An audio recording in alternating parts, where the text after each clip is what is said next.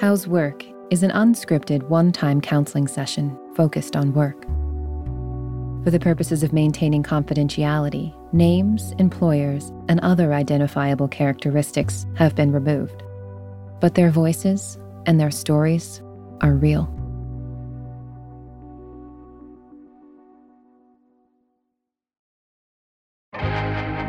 First thing in the morning, as soon as you wake up, the to-do list starts.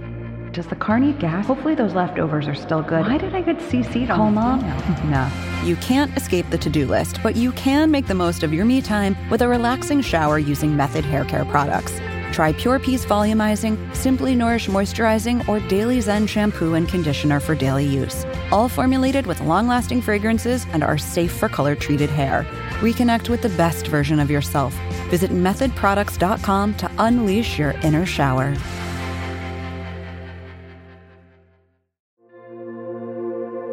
Support for this podcast comes from Planned Parenthood.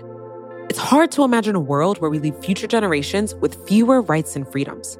Since the Supreme Court's decision to overturn Roe v. Wade, politicians in nearly every state have introduced bills aimed at blocking people from getting the essential sexual and reproductive care they need, including abortion.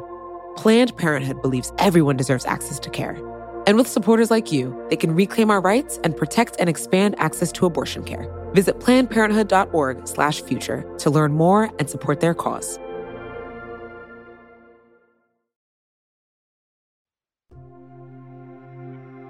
Do you want to call each other by your names, or do you want to keep that anonymous and say you and she? And let's try with you and she. Yes. Yeah. Do you have aliases? I had one because I joined new agencies and it's like, okay, now you need to have a new name because you were already in Paris and they know you by your first name and we want to rebrand you. So they called me Fee. It's a nickname not many people use. Okay, Fee. And you? I don't really have any. You want to invent one? I mean, when you model, you are so many other people anyway. Pick one. Yeah, true. Jane, no. I mean, that would be easy and something that's not too noticeable. Yeah. Jane. Okay, Jane and Fee.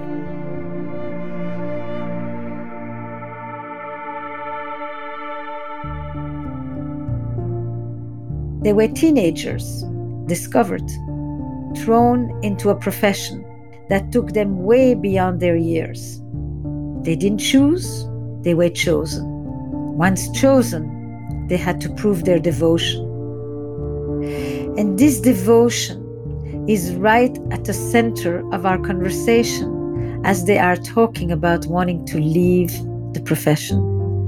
Leaving the field is very, very difficult when you have sacrificed years to making it.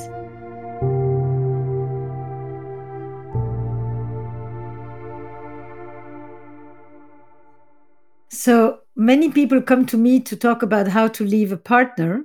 You are coming, both of you, to talk to me about how to leave a profession. Yes. With whom you have had a tumultuous relationship. Such a tumultuous relationship. Right, since adolescence. So this is a long-term relationship. Mm-hmm. So that's an interesting thing. We came to discuss with you how we can leave our modeling careers and why it has been so difficult for us to do so. Yeah. Would that summarize it? I think so, yes. For me, it would.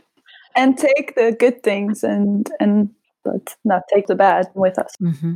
Yeah. Is leaving never modeling again, or is leaving changing your relationship to modeling? I think it's a second for me. Yeah. I would like to know how to do the leaving if I want to, because I feel like now I don't. What's the hook for you? I don't know. I've been trying to find this out, and what I've come to think is that it's maybe that I never managed to do the industry on my terms. So I feel like every time I came back with new tools, like a new education or like new ideas, and I was like, okay, I'm going to do it my way. I'm going to manage my career. I'm going to talk about where I want to go. And I had all these ideas of how my career would be, but every time I would be going back into the mode of a chess piece where I was being put all over the globe wherever they needed me or wanted me, but I never felt like an actor in the process, or like for some reason, having kids is the only way where agents give you the agency to manage your agenda, which is funny. So this is the legitimate way for a woman to stop being a model, is to say, I am now on my way to becoming a mother? Yeah, or to at least say, modeling is not my main priority right now. I always feel like it has to be all in or nothing. Yeah. How about for you? Yeah, I second that. It's interesting. I mean, I never thought about that, but for me, it's now that transitioning into motherhood myself, why is it still difficult for me to quit modeling? And it's this fake promise of the next big job is just around the corner, or one more job, one more easy job. You know, how nice would it be if I would be able to work as a model once a month with only all the pros and none of the cons of, you know, having to be in shape, making sure your skin looks good, making sure your hair looks good. And then if a job comes, you know, you always need to be available. And for the agencies, it's like modeling first. How do they indoctrinate you with that? There's 1,000 other girls who would be clamoring to do this job if you don't really want it more than anything. I think definitely what you said. So firstly, that there's this lurking idea of there's so many women and girls who would want to be in my position or would want to be in your position. So how dare you say no to something now? Secondly, I also think there's a big culture of creating the idea that girls who say no to these things are difficult. And once you're difficult and placed in that box of difficult, they just won't put you forward to work anymore. I've had it so often that bloggers would say to me, oh, she's just always asking about her schedule. She's always canceling on things. She's so difficult to work with. Yeah. What I noticed after all of those years of modeling, that knowing that I could set my own boundaries, especially with, you don't always have a place where you can change privately. I never knew how that influenced me, that it was so difficult for me to feel my own boundaries within that, and that it was also okay not to feel okay with it. That I could ask for a changing room or a private area where not everyone on set could see you change. You get a comment of, yeah, let's not be difficult with changing. And I'm like, it's my body, and I apparently don't get to have any agency. I'm hearing two things. Anything that you ask for that has to do with boundaries or my body still is mine, just about anything that would say I am not submitted to my industry, runs the bias of being considered not committed enough and difficult. Yes. Yeah.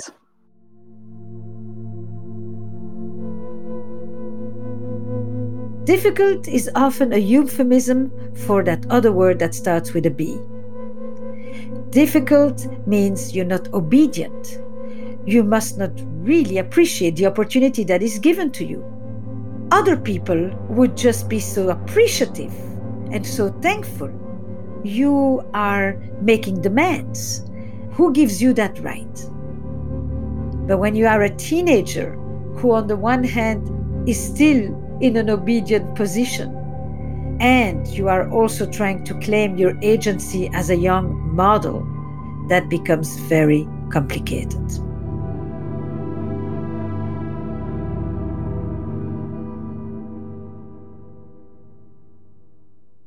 Also, beauty is luck. I mean, I can't change the way my face looks.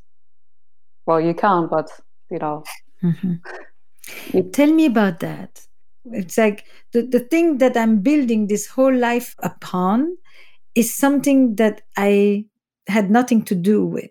I mean, I do in the way that I control it, that I try to improve on it and keep my weight down and all of that. But the raw material of it was just handed down by the heavens and by nature. It's such an interesting dynamic of wanting to have control over something that is uncontrollable. It always needs to be perfect. You always need to have perfect skin, perfect hair, perfect body. Well, especially as a woman, sometimes your body changes within a month. I got constantly judged by everything, and that was very difficult for me. Yeah. Do you think that the obsession with weight is one of the counter forces to that? It's like the one thing supposedly that you can control? Well, I never managed, so I don't know. Not for me. You never managed? Or would you also say you never really wanted to? Is there a part of you that wished you could have? Or is there a part of you that says my healthy side is the one that actually didn't submit to these draconian sizes that they were wanting for me? For me, definitely my healthy side. When I was 16 or 17, I once got into a period where, because of stress, I lost weight, and I was so curious, okay, do I lose more weight? Can I lose more? And I would have, I think it was only a week where I would only have dinner. And then at one point I was so dizzy during the day that I thought, okay, this isn't healthy. This is not what I want. Later, I basically tried every diet, every workout, everything they advised me to do to reach those sizes, but never in an unhealthy way. Mm-hmm, mm-hmm. What about you, Jane? Yeah, definitely. It was an eternal struggle because I had the fortune of always being tall and slim. So I used to defend like, no, I don't have to lose weight for this job. And then at some point I did have to. But I never really went that far because there was always a side of me saying like, this is not the way bodies should look. And more in a eternal struggle with the measurements that were put on me. I never had like an eating disorder, but I was definitely like a lot of my daily thinking was around meals and food and making sure that I could eat healthy, eat the kind of food that I had to eat to maintain my body in social situations and stuff like that. Mm-hmm, mm-hmm. And you get, what I notice is it's not an eating disorder, but distorted eating behavior and distorted body image. I mean, at one point I was wearing size extra small and still thinking I was fat. Mm-hmm. Yeah. I remember this moment of coming back from being in studies, and they'd asked me to come to a show in London. So I came and I was looking around, coming from this vision of seeing, student bodies, which are maybe not the healthiest, and then seeing how thin people were around me. And I was like shocked. I was like, people see me like this too. Like I belong to this group. And I used to find this normal bodies. If I go back to the original question about how do we say goodbye, or how do we change our relationship to modeling, I was thinking, what happens for you internally that keeps you from leaving this industry? And is this something that is more akin to you, or do you think that there is something about this profession that makes it hard to leave? I think Fee already touched upon this thing of how there's always this feeling of maybe it's an internalized idea of it's an easy job and I can win the lottery again and make money in an easy way. So there's always the idea of like, I might get that one job that I've always wanted. I think for me, it's also, I started doing this when I was 15. And for the most part of my life, I've been resisting the identity of a model, or to be a model meant to be dumb and to just be pretty. So I always felt really defensive against the label of model. Mm-hmm. You were just presenting it as I'm doing this for a short... On the side, yeah. On the side. Uh-huh. This is something that doesn't define me. But then as I grew older, I think you realize that, what you do does define you to a degree, and maybe letting go of that and just becoming like Jane is scary.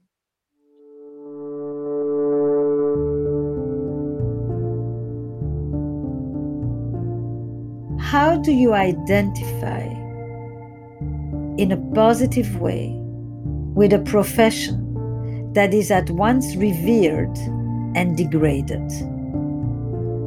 If you are a pianist, you can fully identify as a pianist positively, internally as well as externally. You value it, society values it. But when you are a model, society idealizes you and devalues you both at the same time. Puts you on the front of the magazine and at the same time says pretty and dumb. And therefore, she diminishes the importance of this career for her, which on the one hand she's deeply attached to in a complicated way, but on the other hand she keeps saying, I'm just doing this for a while. That isn't all of what I am. I'm not going to do this forever because I have other aspirations that are more serious, more hefty, more grounded. And this whole conversation surrounds the multiple experiences of ambivalence about their profession, leaving it, staying in it, and the other choices that they're making instead of it.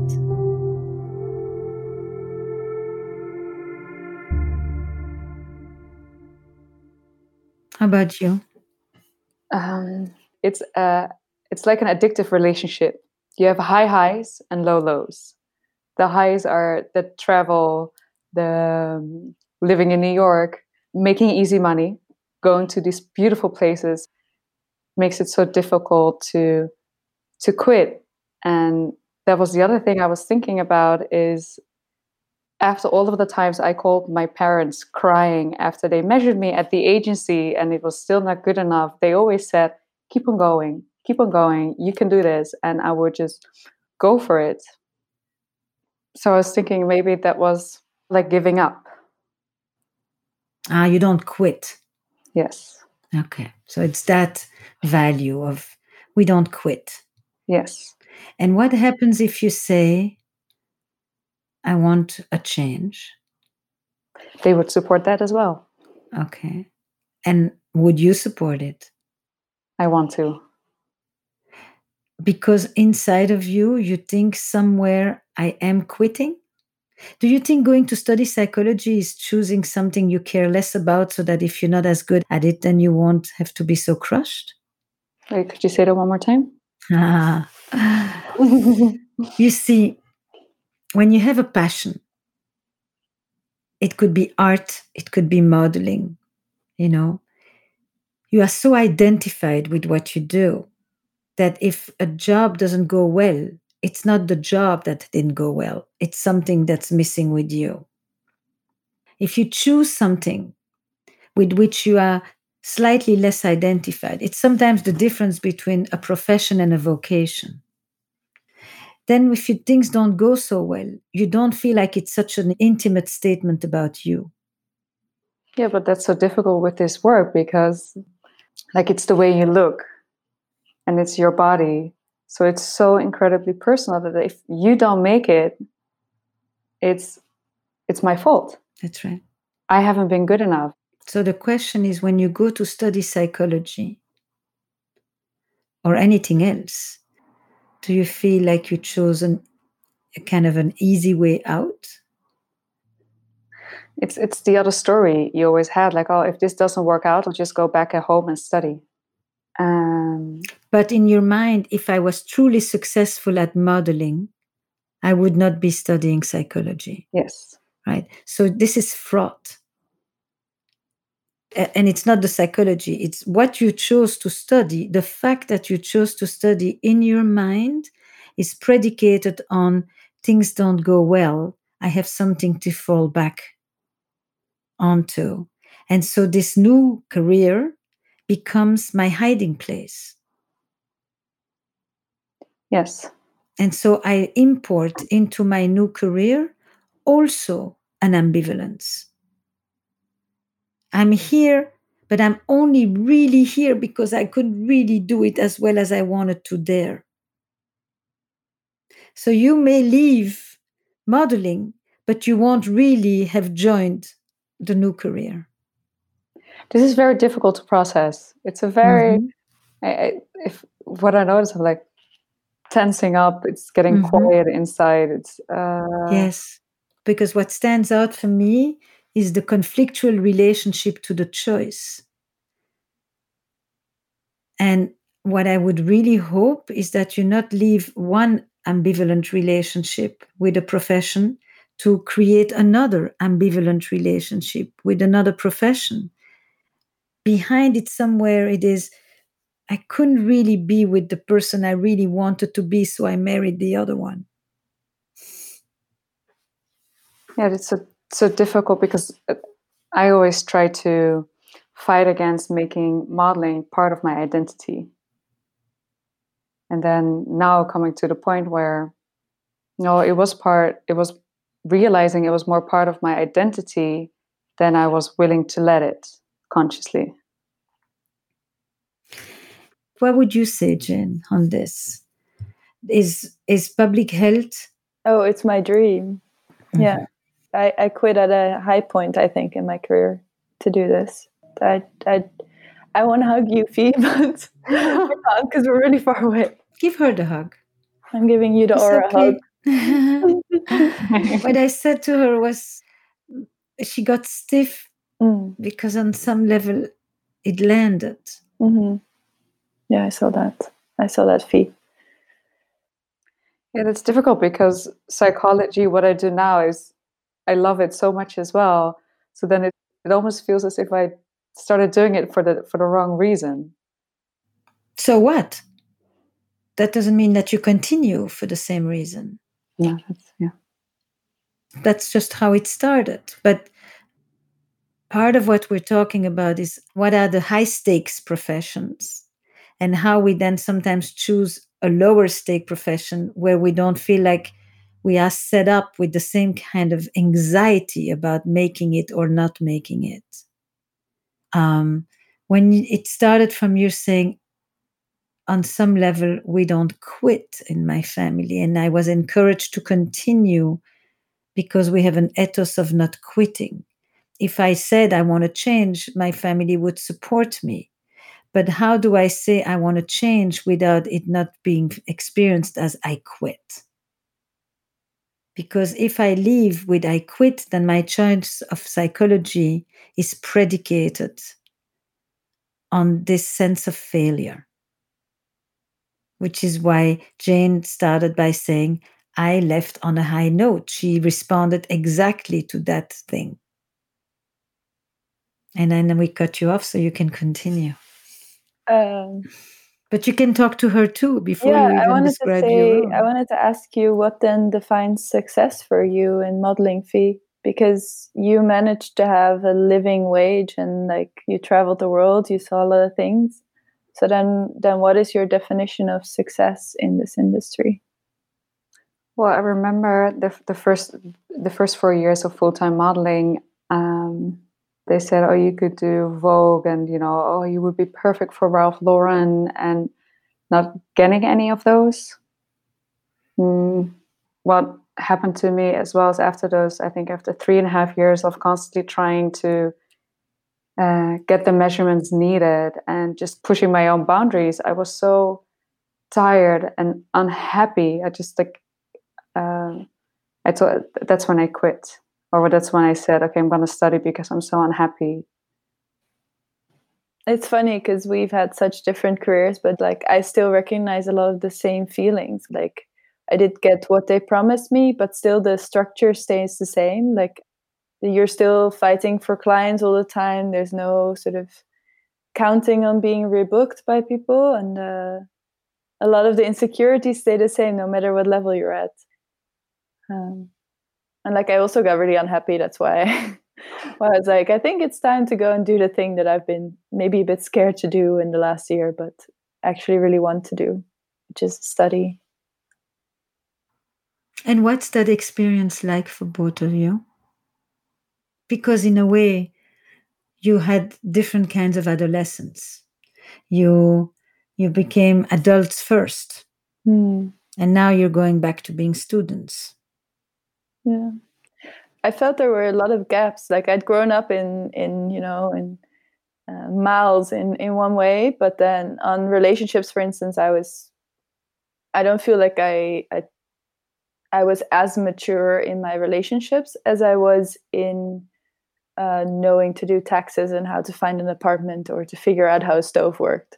Like I think I had all of the practical stuff down, but a lot of the boundary setting, a lot of the also exploration, I think a little bit. And so what you're saying is that in a profession where you often have very little boundaries, it creates a challenge in more intimate settings. I think so. Tell me more. We were talking a little bit about nudity and how there's no boundaries with that. And also, I think it's the same with pain. You start to almost, I think I started to distance myself from my body because it was often uncomfortable, either because I was more naked than I wanted to be, or because I was in clothes that were uncomfortable, or I was cold, or I was too hot. So I think I really started to distance myself from the way I was feeling. And that also played over into relationships. So I didn't really, for a long time, experience a lot of pleasure from my body either. So for a while, I even thought I had something like, what do you call it again? When you're not at all in touch with your body and you feel like you're constantly in a sort of cloud. Dissociation. Yeah, for me, it felt like that. Like I was going through the day but I felt like I was more often somewhere in a cloud, somewhere nearby than really in my body and experiencing myself. How does the experience of being touched the whole day, your hair, your clothes, your shoes, your feet, how does it influence the way you then experience touch outside of modeling? I think, now if I go to a shoot, so because I'm in a lovely relationship now where we have a lot of trust, and like also through dance, like I've rekindled this connection with my body. I love dancing, and I think that's been super therapeutic for me. What a great idea. Oh, it's so good. I always recommend it to models. It's great also for posing, but also to rekindle. But yeah, now I find it so hard to be on set, to be constantly touched, and to be like, to have people in my space the whole time without negotiating this. And I do feel that for many people in the industry, it's changed also. Like we had the Me Too movement, which overthrew a lot. So I have a lot more, like lately I worked and someone was asking my permission to tuck in a shirt. And I was like, oh, this is so pleasant. I can tell you it's okay. And it also felt okay then. But yeah, I think I was closing it off so much, the touching on set, that also it closed off the touching when I wasn't on set. I think to distinguish those two is almost impossible, or at least for me at that age it was. What changed it? Dance. Definitely dance.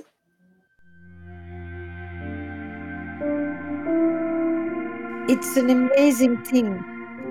Here are these women whose entire career is about their bodies.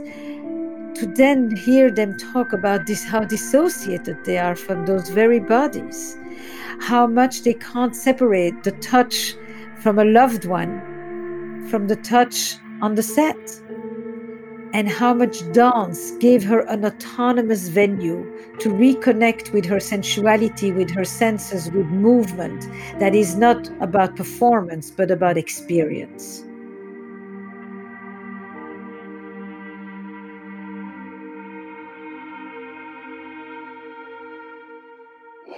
I completely recognize being cut off from the body. But what changed, the most recent one was last night, where I was looking at my pregnant body and I loved it so much and I felt so pretty, even though my belly was big and, you know, I gained a bit of weight, but I just felt so beautiful. I was like, wow, this is womanhood. Mm. So if you allow me a little grammatic editing, it's not I felt so beautiful even though I was pregnant. That's how I should say it? No, that's how you said it. It's like, despite my being pregnant, I still found myself really beautiful. Yeah. If you change the grammar, you may change the meaning. Yeah. Well, bad habits die hard, huh? Being pregnant makes me feel very beautiful. Beautiful. Very nice. With the belly and all of the other, you know, the bigger boobs, all of the other changes. It makes me feel really beautiful and very like a woman.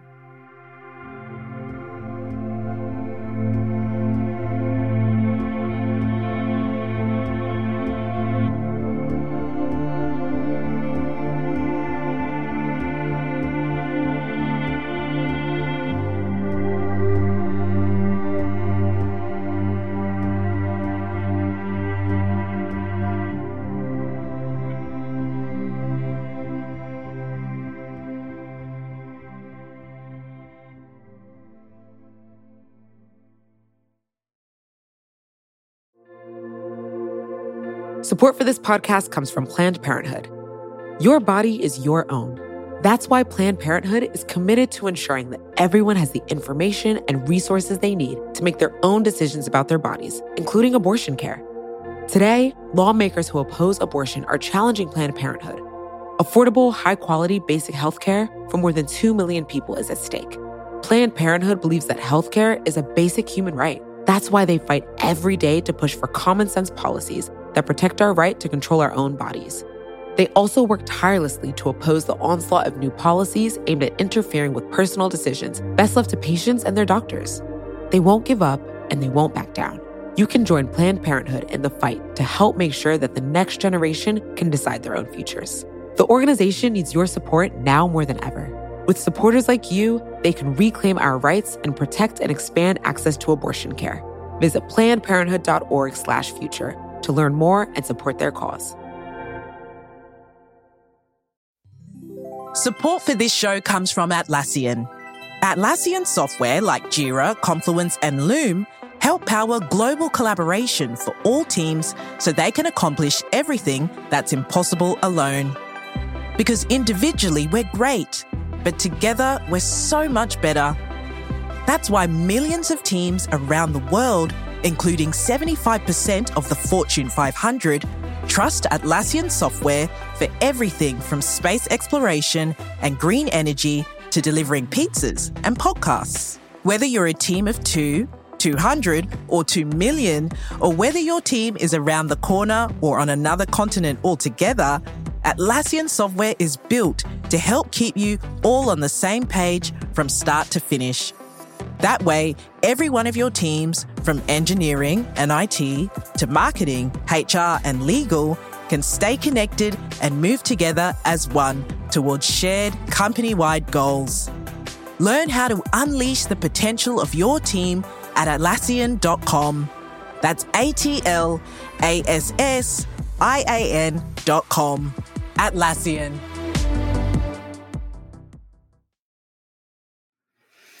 You know, there are artists who, let's say, they play music and for a while played in big concert halls. And then at some point, he, the band, they were no longer on the top of the charts. So equivalent of you're no longer on the front cover of Vogue.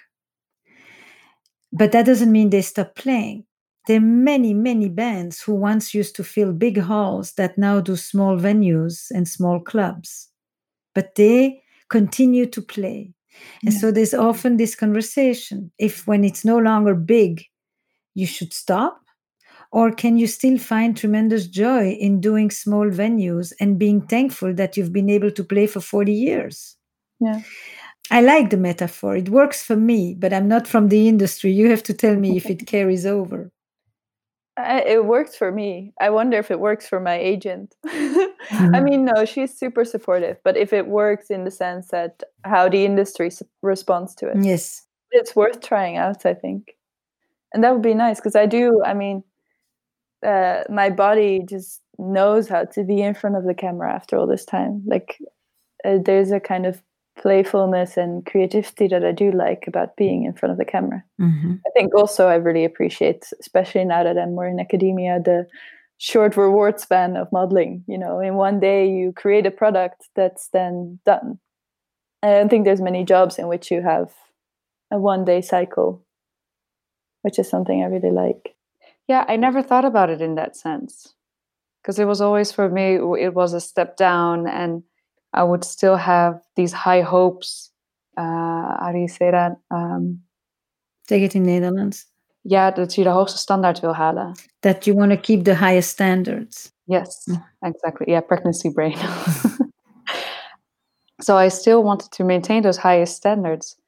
But thinking about adding it, like, it's like if I can still do a job once it comes up, and also maybe to finally accept that side of me as well, that likes to be creative and that I can be both. I can be a model or someone that is viewed for their looks, and then on the other side be someone that's viewed for their thoughts. So the personal memory that was spurred for me, and I really didn't think about it until now when we are talking together. I had arrived in New York, late 20s, and I had worked in the theater. And I had studied psychology at the same time. And I kept thinking it's a choice, it's an either or. And the best thing I found was a therapist who said to me, why do you have to choose? Bring the qualities of one into your life of the other. And she liberated me. My life is bigger than just my profession. And I want in my life a number of things. Mm-hmm. You don't have to choose. There are lots of people who do more than one thing. Mm-hmm. Modeling is a part of your identity at this point. It's not this one leaving that identity and going to find another. You grew up with it.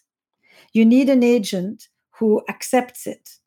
And I could imagine agents who only want diehards, but I could also imagine agents who like to have a staple of a few people who they can use whenever, who they are not nearly as responsible for, who have a life away from them, but enjoy every once in a while to be called in. Is that realistic, or am I totally off the chart? I think it's realistic if your salary doesn't depend on it, and if it's really just for fun, that you want to do it once every so often if something comes up. Mm-hmm.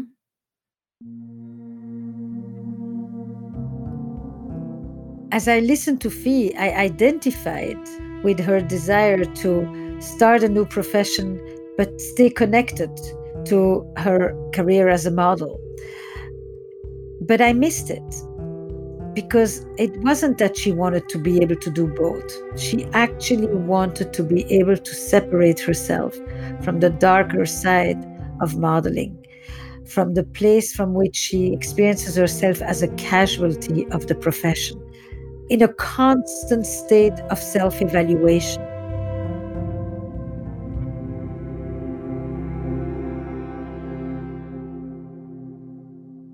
Shall we talk money? That's a piece we haven't really touched.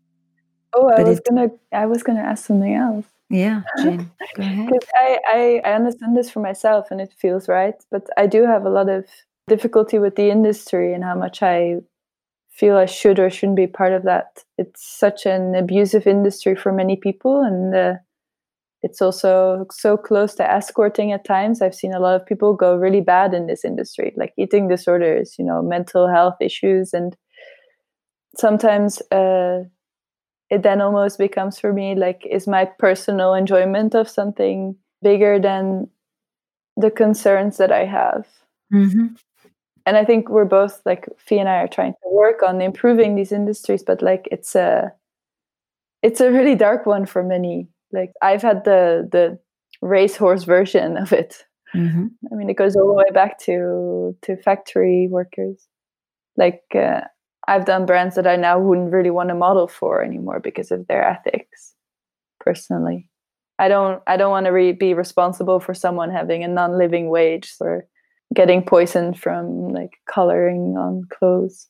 Maybe it's too big of a burden to take on for me personally, but I do find that something that the industry is a bit frivolous about. But models are my niche, so that's something that I can affect, and maybe the other people on set. And how much is there a voice among models to change some of these norms? Well, the issue, I think, is that we're very isolated. There are voices every once in a while, but there's little collective voice. It's growing. Social media has helped, but you almost have to pull everyone in one by one, and like there's not many connectors. Well, sometimes it feels as if the agencies are holding the girls that want to reach out to the younger girls to help them, that they don't like it when the girls talk amongst each other or exchange information, because that could weaken their position. Mm. So if they stay in control and control the message that the younger models get from them, it's safer for them. I see you smiling, Jane. Yeah, I was thinking about something else, which is sort of unrelated, but also related. I remember coming back to New York after I'd studied, and I was seeing new agencies because I wanted to leave my old one. And there was this one agent who I was being interviewed by a big agency, and they were like, why do all these models leave and then think they can come back? I was like, I was 21 and I was being put away by this guy of like 65. And he was just like, how dare you even think that there would still be an industry left for you to come back to? And I was like, I think I actually said that I felt that I was now more able to pick up on cues they were giving me on set because I'd actually read the books and I knew the movies and I could talk back because I had the knowledge to be an adult on set also, and that I could put more of myself into it because I understood myself better. But I don't think that really landed because they never asked me back. It's not an industry where you're really allowed to make any mistakes. It's also an industry where you are meant to elicit the desires of others while you have to inhabit the restrictions in you. Mm. Yeah, and that's the model you grow up with.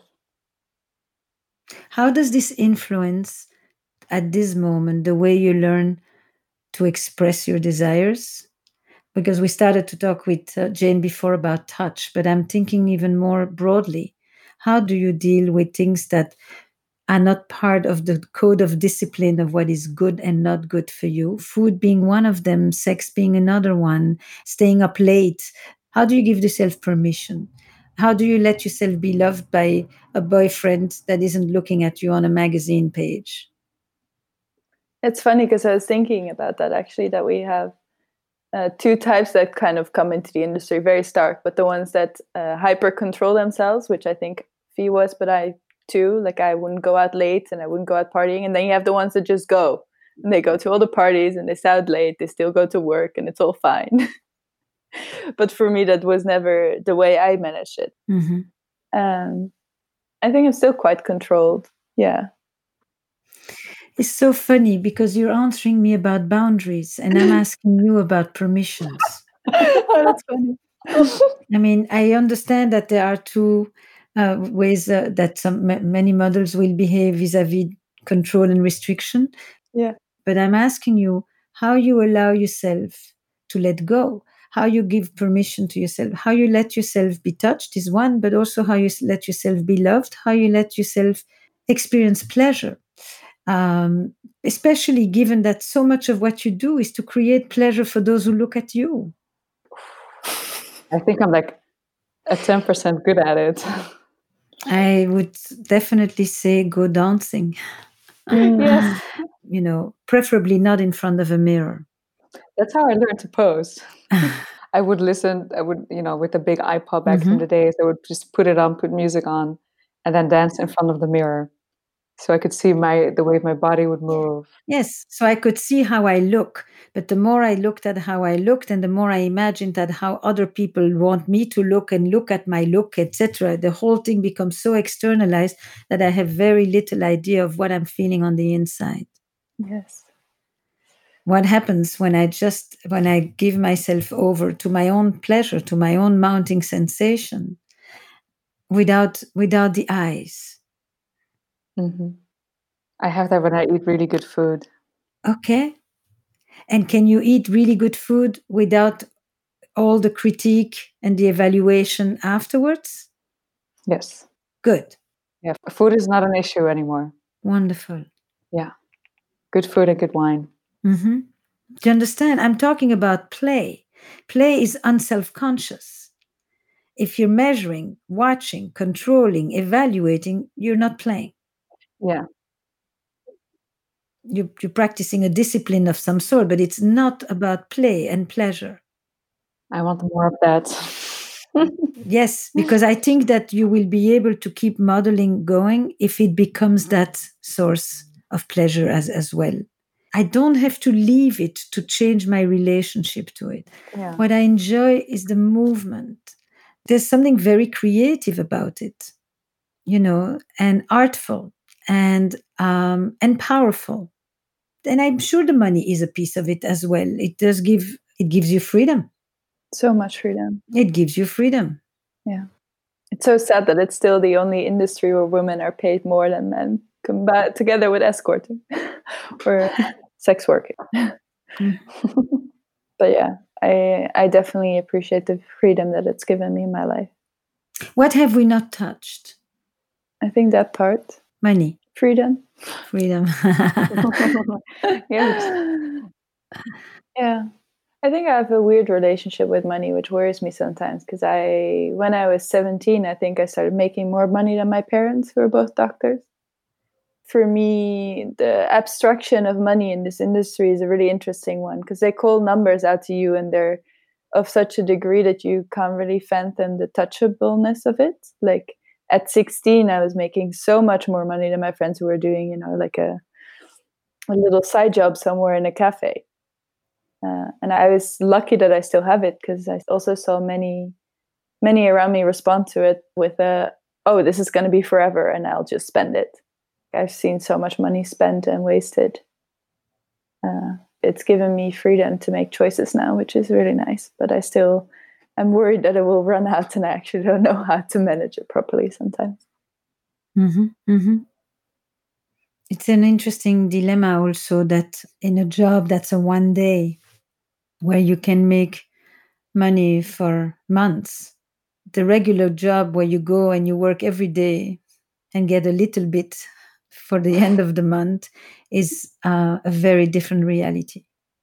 Yeah, but it makes more sense, because we wouldn't get paid per job. You would get paid months and months later, and it would be a bulk sum of all these things combined and deducted and added, and flights would be gone and models' apartments. So it's so intransparent that I never knew what was mine, what was the agency's.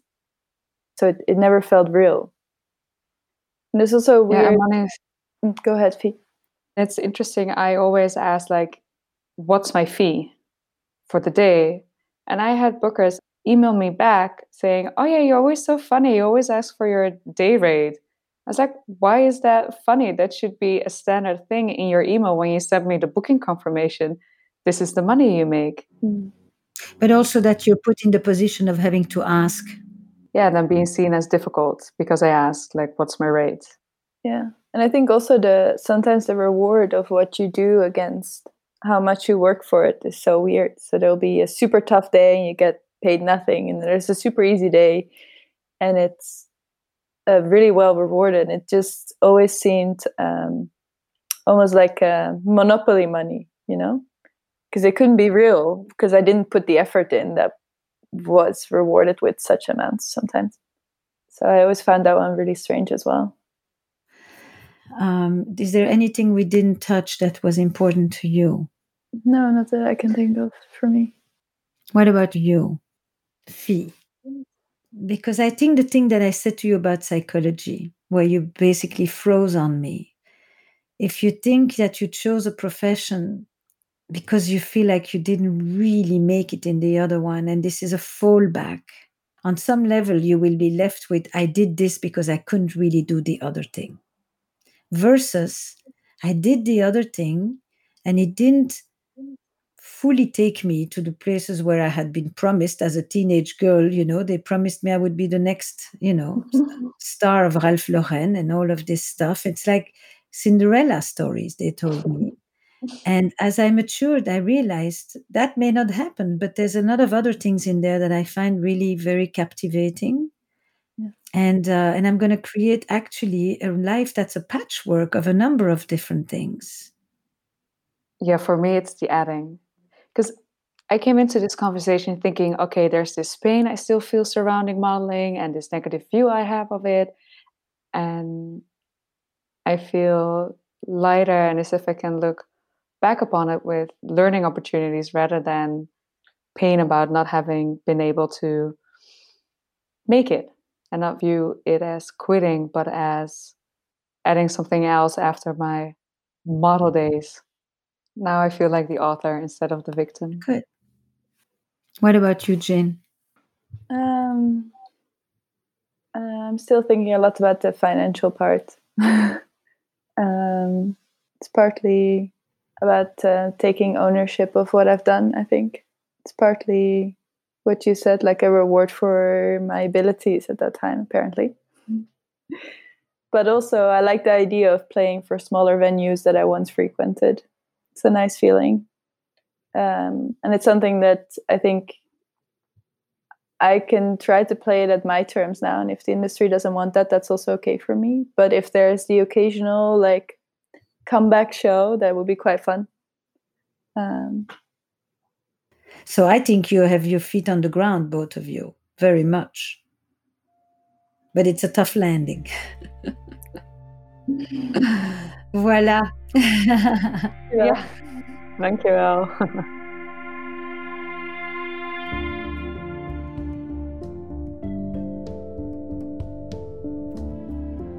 When I listen to them describe their life as models, I hear the similar story that embraces the same elements, be you a child actor or a musician or a child athlete. All these youngsters grow up within the field. Their entire stages of development are merged with the profession.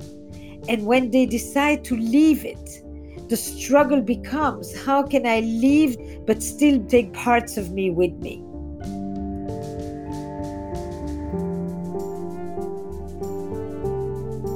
Esther Perel is a therapist, best-selling author, speaker, and host of the podcasts Where Should We Begin and How's Work.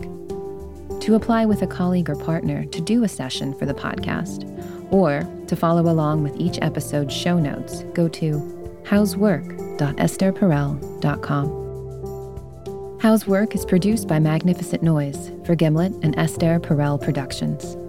Our production staff includes Eric Newsom, Eva Walchover, Huate Gatana, and Kristen Muller. Original music and additional production by Paul Schneider. And the executive producers of How's Work are Esther Perel and Jesse Baker. We would also like to thank Lydia Polgreen, Colin Campbell, Courtney Hamilton, Nick Oxenhorn, Sarah Kramer, Jack Saul, and the entire Esther Perel Global Media team.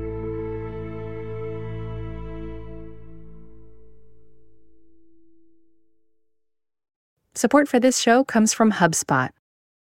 More to-dos, less time, and an infinite number of tools to keep track of. Doing business has never felt harder. But you don't need a miracle to hit your goals. You just need HubSpot, because their all-in-one customer platform can make growing your business infinitely easier. Imagine this: high-quality leads, fast closing deals, wildly happy customers, and more benchmark-breaking quarters. It's not a miracle. It's HubSpot. Visit HubSpot.com to get started today. Support for this podcast comes from Planned Parenthood. It's hard to imagine a world where we leave future generations with fewer rights and freedoms. Since the Supreme Court's decision to overturn Roe v. Wade, politicians in nearly every state have introduced bills aimed at blocking people from getting the essential sexual and reproductive care they need, including abortion. Planned Parenthood believes everyone deserves access to care. And with supporters like you, they can reclaim our rights and protect and expand access to abortion care. Visit PlannedParenthood.org/future to learn more and support their cause.